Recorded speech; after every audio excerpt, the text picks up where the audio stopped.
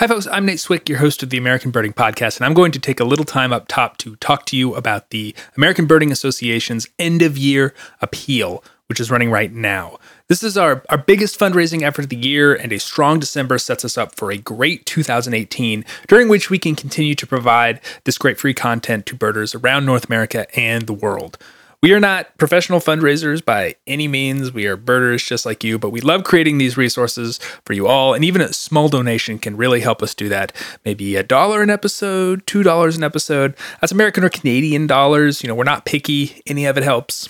You can go to www.aba.org/appeal2017. That 2 is important. Don't forget it. If you want to make me look really good, you can say that the podcast sent you. Thanks for a great year, and thanks for your continued support. On with the episode.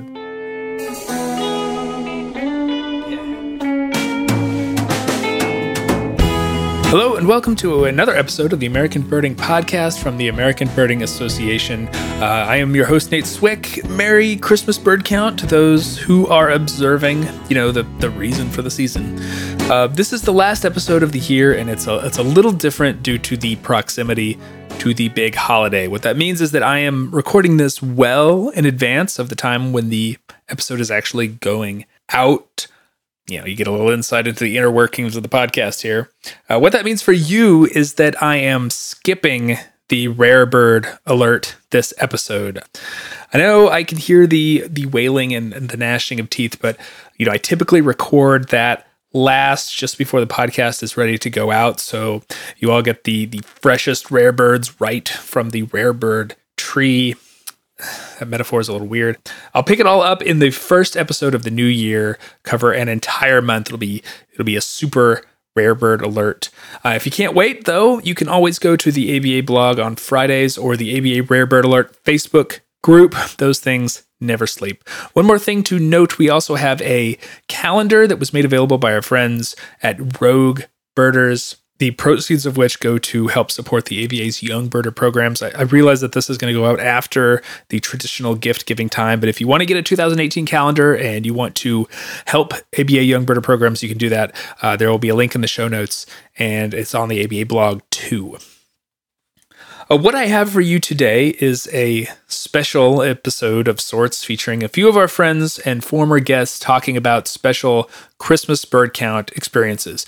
I think you're going to enjoy it. It wasn't planned so much like this, but each person sort of came at the CBC experience from a slightly different angle. So that's been kind of really great. It's fun, and I'll wrap up the episode at the end with a couple corrections and a final brief message. But now, CBC stories. I'll go ahead and start with mine. I did my first Christmas bird count in 1993. It was the Springfield, Missouri count, one that I'd end up doing for several years until I moved away later. I'd only been seriously birding at the time for a few months, and my dad and I had been placed in what turned out to be sort of a golden territory, which is really sort of unusual for new birders. It encompassed much of the northern part of the count circle, including its largest and deepest lake, Fellows Lake. So my dad and I were part of this really excellent group of birders, including Bo Brown, who was a local musician and sort of an itinerant bird researcher. And when I was first getting started birding, he was the best birder I knew. Local birder Charlie Berwick, and then manager of the Springfield Nature Center, Dave Catlin, and his wife Ann. It was a very good group of birders. And the plan was to spend the pre-dawn hours taking various routes towards Fellows Lake Dam, stopping now and again for owls, and meeting up at dawn at the lake itself to sort of scope the water for things like goldeneye, horned grebe, and loons, which were potential misses for the count if we didn't get them. The morning dawned really bitterly cold. I definitely remember that part. But the goldeneye were pretty easy. They were my lifers at the time, and I remember being pretty impressed with them through a scope.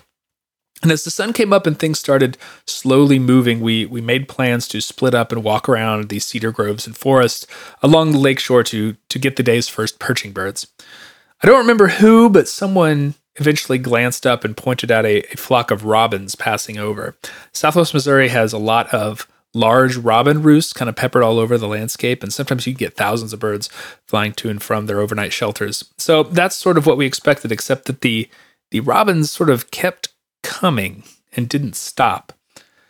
And at some point, someone realizes that we were needed to be keeping a more accurate count, and we started blocking off groups of robins in tens, and then hundreds, and then thousands, and still the robins didn't stop.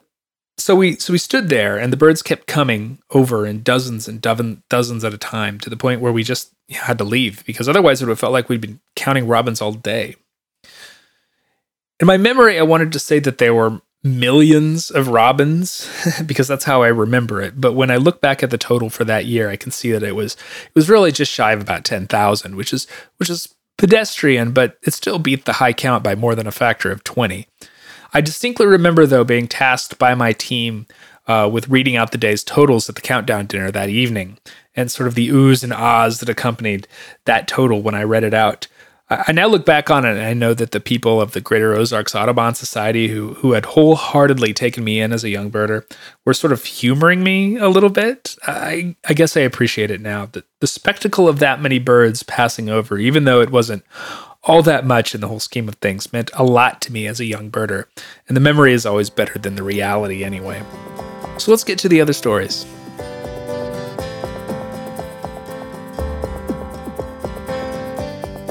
ABA web developer Greg Neese has been a frequent contributor to the podcast this year. He also has a young birder story, one about remarkable discoveries in mundane situations. It was December 18th, 1977. I was 14 years old and sent out on a snowy day on the Chicago Ornithological Society Christmas count to do a part of the Morton Arboretum, about 20 miles west of Chicago, that nobody else really wanted to bird. The classic, throw the kid out there. And so it was a big patch of deciduous kind of parkland woods. Toss the kid out there to count chickadees and downy woodpeckers. So I start off on this trek across country. So there's a loop road that goes around this property, and I was dropped off on one side. I'd walk across, and somebody would pick me up on the other side. At least that was the plan. So I'm about halfway across. It's about a mile, about halfway across, and I come to this hill. The snow is almost up to my waist. I'm contemplating, do I go up the hill or do I go around the hill? And while I'm standing there, I hear this sound that I know I've never heard before, a bird call that's coming from up. And I realize it's coming from up in the sky. A flock of robin-sized birds comes landing in the trees at the top of the hill. So I walk up this hill and I get a good look at these birds, and they're pine grosbeaks. And there's about 20 of them. And I had just seen my lifer pine grosbeak a week before in Wisconsin. So I knew what they were, but I really didn't understand how unusual, how rare really they were in Illinois. And while I'm standing there contemplating them, more of them flew in, and soon this hill which was called Ash Hill, covered with ash trees. The trees were full of pine grosbeaks. There were 80 birds up there feeding. So I tallied them, and I continued on, walked across and got to the road, and there was nobody there. So I walked to the headquarters building at the Morton Arboretum, there's a little cafe there, and people would stop in and have a cup of coffee or whatever. And the Christmas count it was as much a social thing then as it was anything else. There was birders coming and going all day long from the cafe.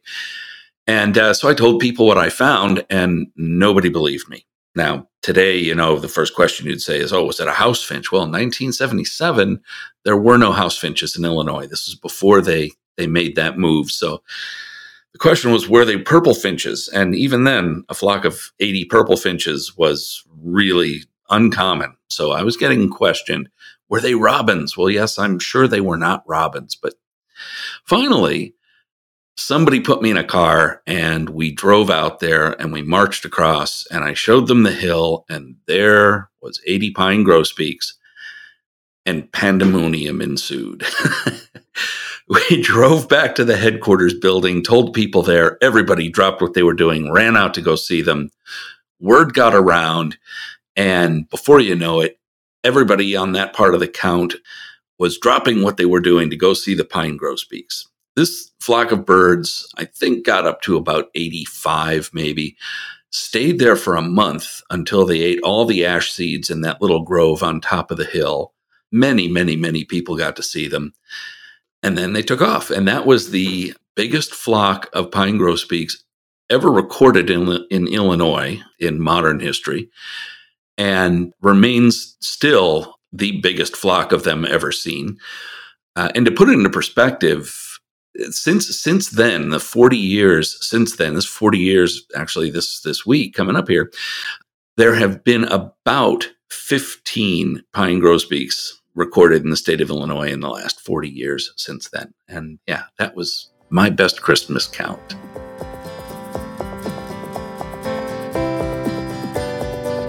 Jody Allaire of Bird Studies Canada has his hands in a lot of CBCs. Bird Studies Canada is the Audubon's Canadian partner and coordinates the project in Canada. I talked to Jody back in spring about the Great Canadian Bird Count. In his CBC story, he talks about how a memorable count is not always about the birds you find. Christmas bird counts have played an important part in my upbringing as a young birder. And in 2005, I got the opportunity to take on my very own Christmas bird count. And that count was the Dinosaur Provincial Park Christmas bird count. If you don't know where Dinosaur Provincial Park is, it's about 2.5 hours east of Calgary, Alberta. And it was about 2 hours southwest of Drumheller, Alberta, where I was living at the time. So this was, for me, such a great opportunity to coordinate my first Christmas bird count in a place that is really, really incredible. The Dinosaur Provincial Park area, it's a vast, wild prairie and badland landscape. You know, and in the wintertime, at times it feels really like an empty winter wonderland. But what's not to like? You know, who knows what secrets lie in this unbirded expanse? So to accomplish this task, I needed to recruit some close friends and colleagues. And I remember pretty clearly the responses to my initial sales pitch, quite clearly. So the most common response was, so what are we going to see? And my answer was usually, well, I have no idea, probably not much, but whatever we find will be awesome.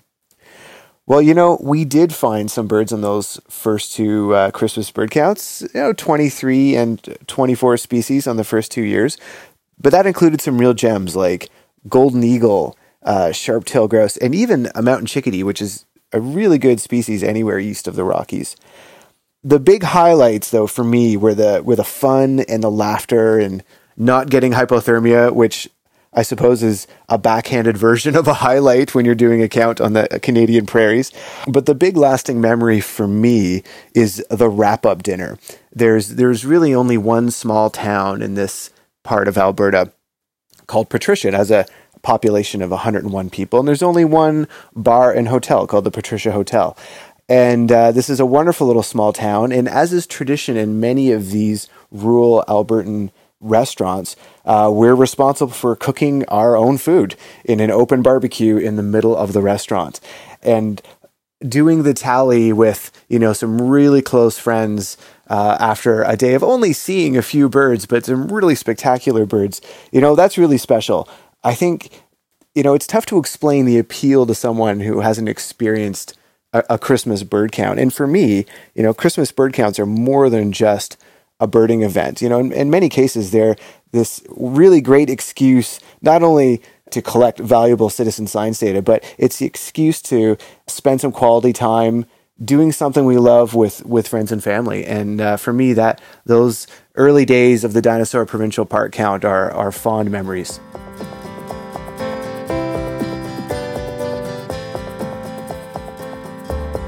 I talked to prairie bird biologist Scott Summershoe about a year ago about chestnut-collared longspurs. While there are a lot of stories about finding amazing birds on Christmas bird counts, there are not as many about nearly missing them because of a Christmas bird count. Scott has more. This is Scott Summershoe. My Christmas bird counts story that was fairly memorable. There have been lots of really great Christmas counts over the years and lots of neat stories and wild birds, etc. This one sort of stands out, not just because of the Christmas count and the count itself, but the birding situation surrounding the count, the drama, the twitchiness, that I couldn't do anything about in the process.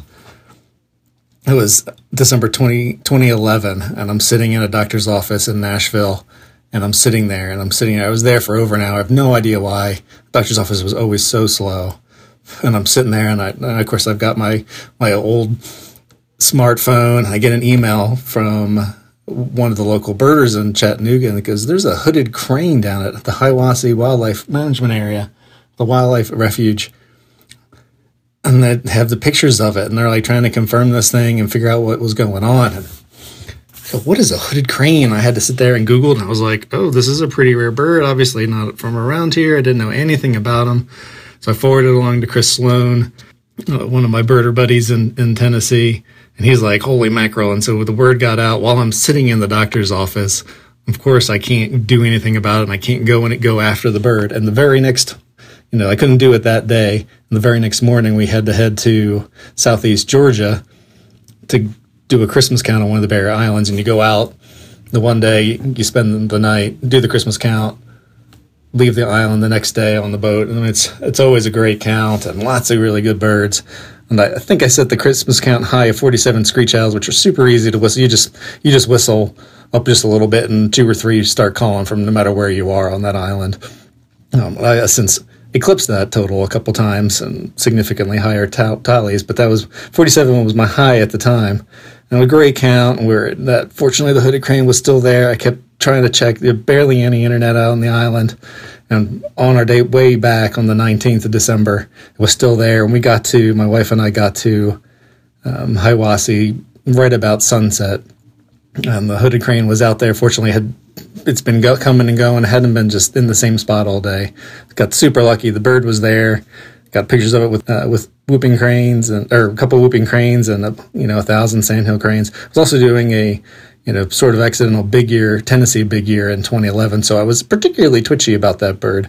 So in the end, I got to do the Christmas count, had a great time at the Christmas count, saw wonderful birds down there on the coast, and then still managed to get the hooded crane. Noah Stricker joined me a couple months ago to talk about his global big year memoir, Birding Without Borders, so perhaps it's appropriate that he's back now to tell the tale of the one and only Christmas bird count in Antarctica. In the Antarctic summer of 2008, I was living with 2 researchers in an isolated field camp at a place called Cape Crozier on Ross Island, roughly south of New Zealand, studying penguins. In Antarctica, of course, summer is during the northern winter, which meant I'd be there over the holidays, and so I'd miss the entire North American Christmas bird count season. What to do? There had never been a CBC in Antarctica, ever. The closest one was from a ship in the Drake Passage south of South America. But there was no reason why it wasn't possible. One of the CBC criteria is that any count should document birds that spent at least some part of their lives in North America. Well, we had 2, the South Polar skua and the Wilson storm petrel, both of which migrate to the Northern Hemisphere. The organizers had to create a new section in the CBC database, but they approved the idea. So, I set the date for December 25th, 2008. And just prayed for good weather. A 100-mile-an-hour Katabatic windstorm had recently flattened my tent. But luckily Christmas Day dawned crisp and clear, about 10 degrees below zero. Well, I say dawned, but the sun doesn't actually set in December. It was almost as bright at midnight as it was at noon. Christmas was a work day. I headed out with my 2 research mates, collecting data on a large colony of Adelie penguins. To reach the colony, I strapped on crampons, crossed a glacier, and then spent about 8 hours wandering among the nesting birds looking for banded ones. As usual, we split up, so I was mostly by myself with the penguins all day, a kind of a Zen CBC experience. Actually counting them was an issue, as Cape Crozier is one of the world's largest penguin colonies. It's estimated to have about 300,000. And there's no way to count that high individually.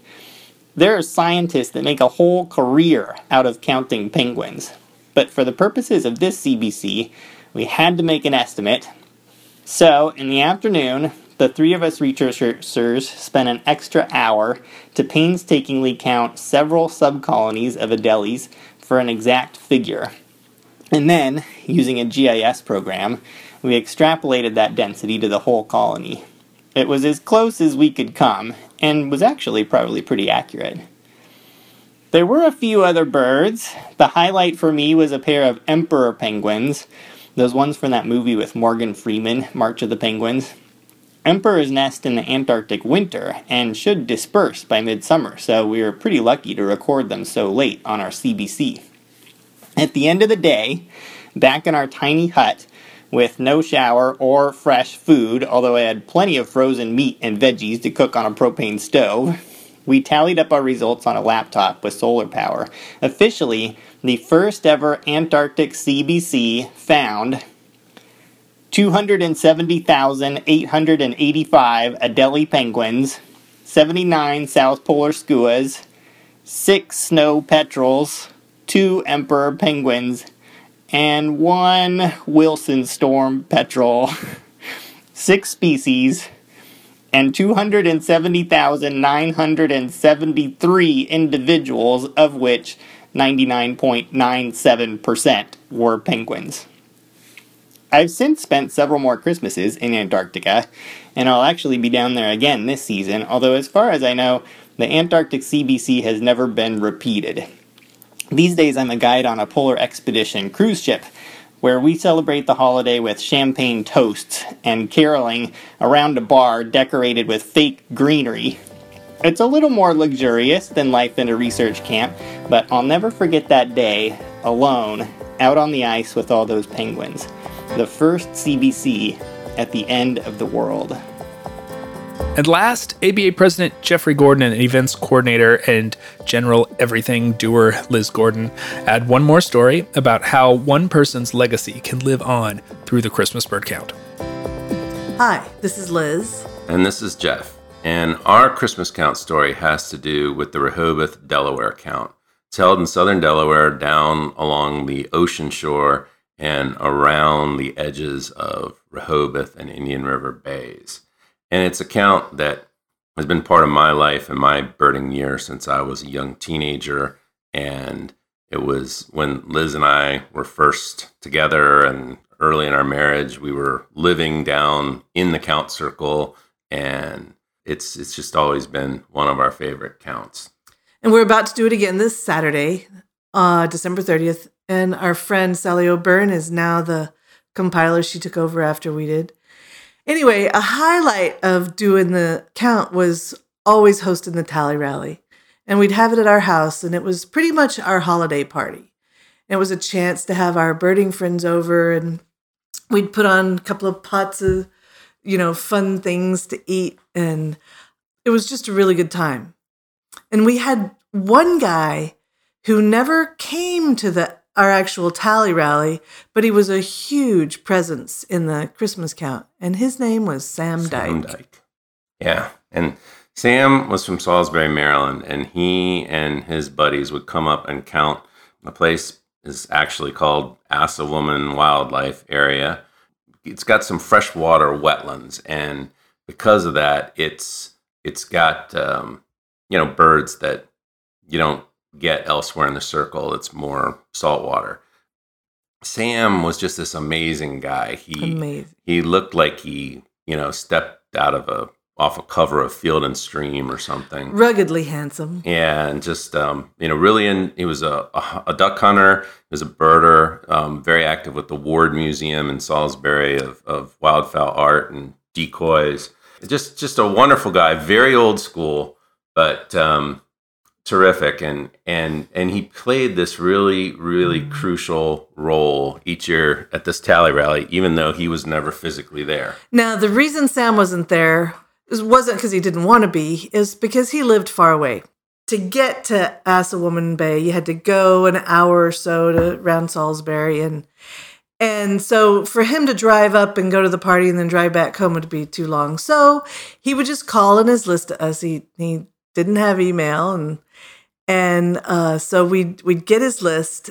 He would call Jeff, and it was awesome because he always got like Jeff said, the freshwater birds. And so when we were having the count and we'd sit around and say, okay, who has, this and that, you'd get to blue-winged teal and everybody'd look around. It was kind of we missed blue-winged teal. And then all of a sudden out of the corner of the room, there'd be Sam Dyke. He was just constantly, he's just kind of saving the day over and over because when you're going through these tally rallies and nobody wants the cumulative count to miss something, and just over and over it'd be like sort of, okay, who had snipe? Pregnant pause. Sam Dyke. And it just was this really fun ritual year after year. Totally fun ritual. And there was some eccentricity involved with Sam not doing the email and everything else, but I don't know, somehow his presence and his way of being was just kind of infused the whole evening and the whole memory for us. And Sam passed away back in 2014. So it just kind of means that in a way, each year when we go there now, we not only have all these memories of wonderful birds and we get to see, friends and everything, but when we get to those freshwater birds, man, it's like blue-winged teal. And we all look at each other and it's almost with tears in our eyes. We say, Sam Dyke. or wish that he was still back with us and remember how much fun it was when he was around. So I know that our community of birding and a community of Christmas counters, there's hundreds of thousands, if not millions, of those people and those memories. And there's something that we really treasure. So happy Christmas counting. Happy New Year. And good luck getting all those birds.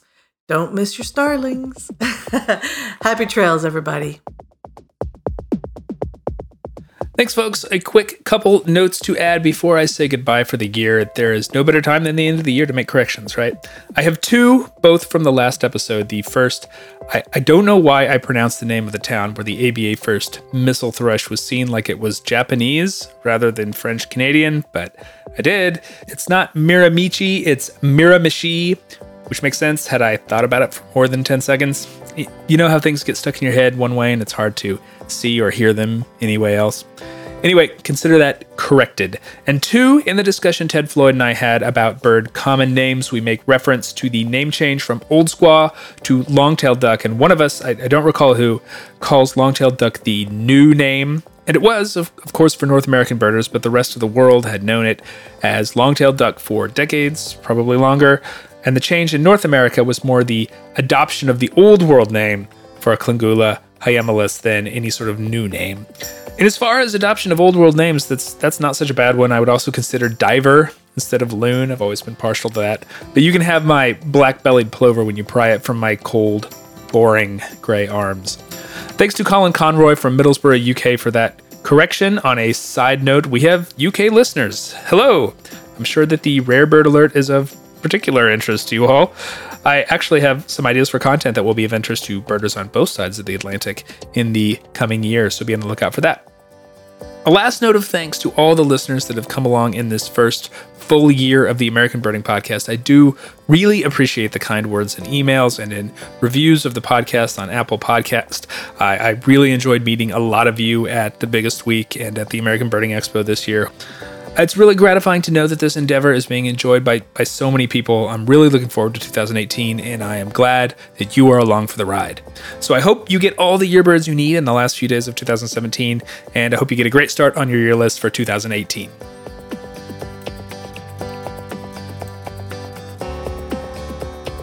The American Birding Podcast is brought to you by the American Birding Association. We're in our year-end appeal. Anything you can give to help us continue to provide these sorts of free resources, we definitely appreciate. We know that birders are great sharers of information, sightings, of identification tips, of experiences. It's hard to translate that sort of thing into a dollar amount, but maybe we can try. The website is www.ava.org/appeal2017. Don't forget the 2. Thanks in advance. You can also join the ABA at aba.org/join. Members get subscriptions to Birding and Birders Guide magazines. That's 10 issues per year. Also discounts on video books and a number of other partners. The opportunity to travel with ABA events and the knowledge that they are helping to contribute to the birding community in North America and beyond. Executive producer of the podcast and president of the ABA is Jeffrey Gordon. Technical production is from John Lowry with help from Greg Neese and David Hartley. You can find us online at aba.org, on Facebook at facebook.com/birders, and on Twitter at ABA.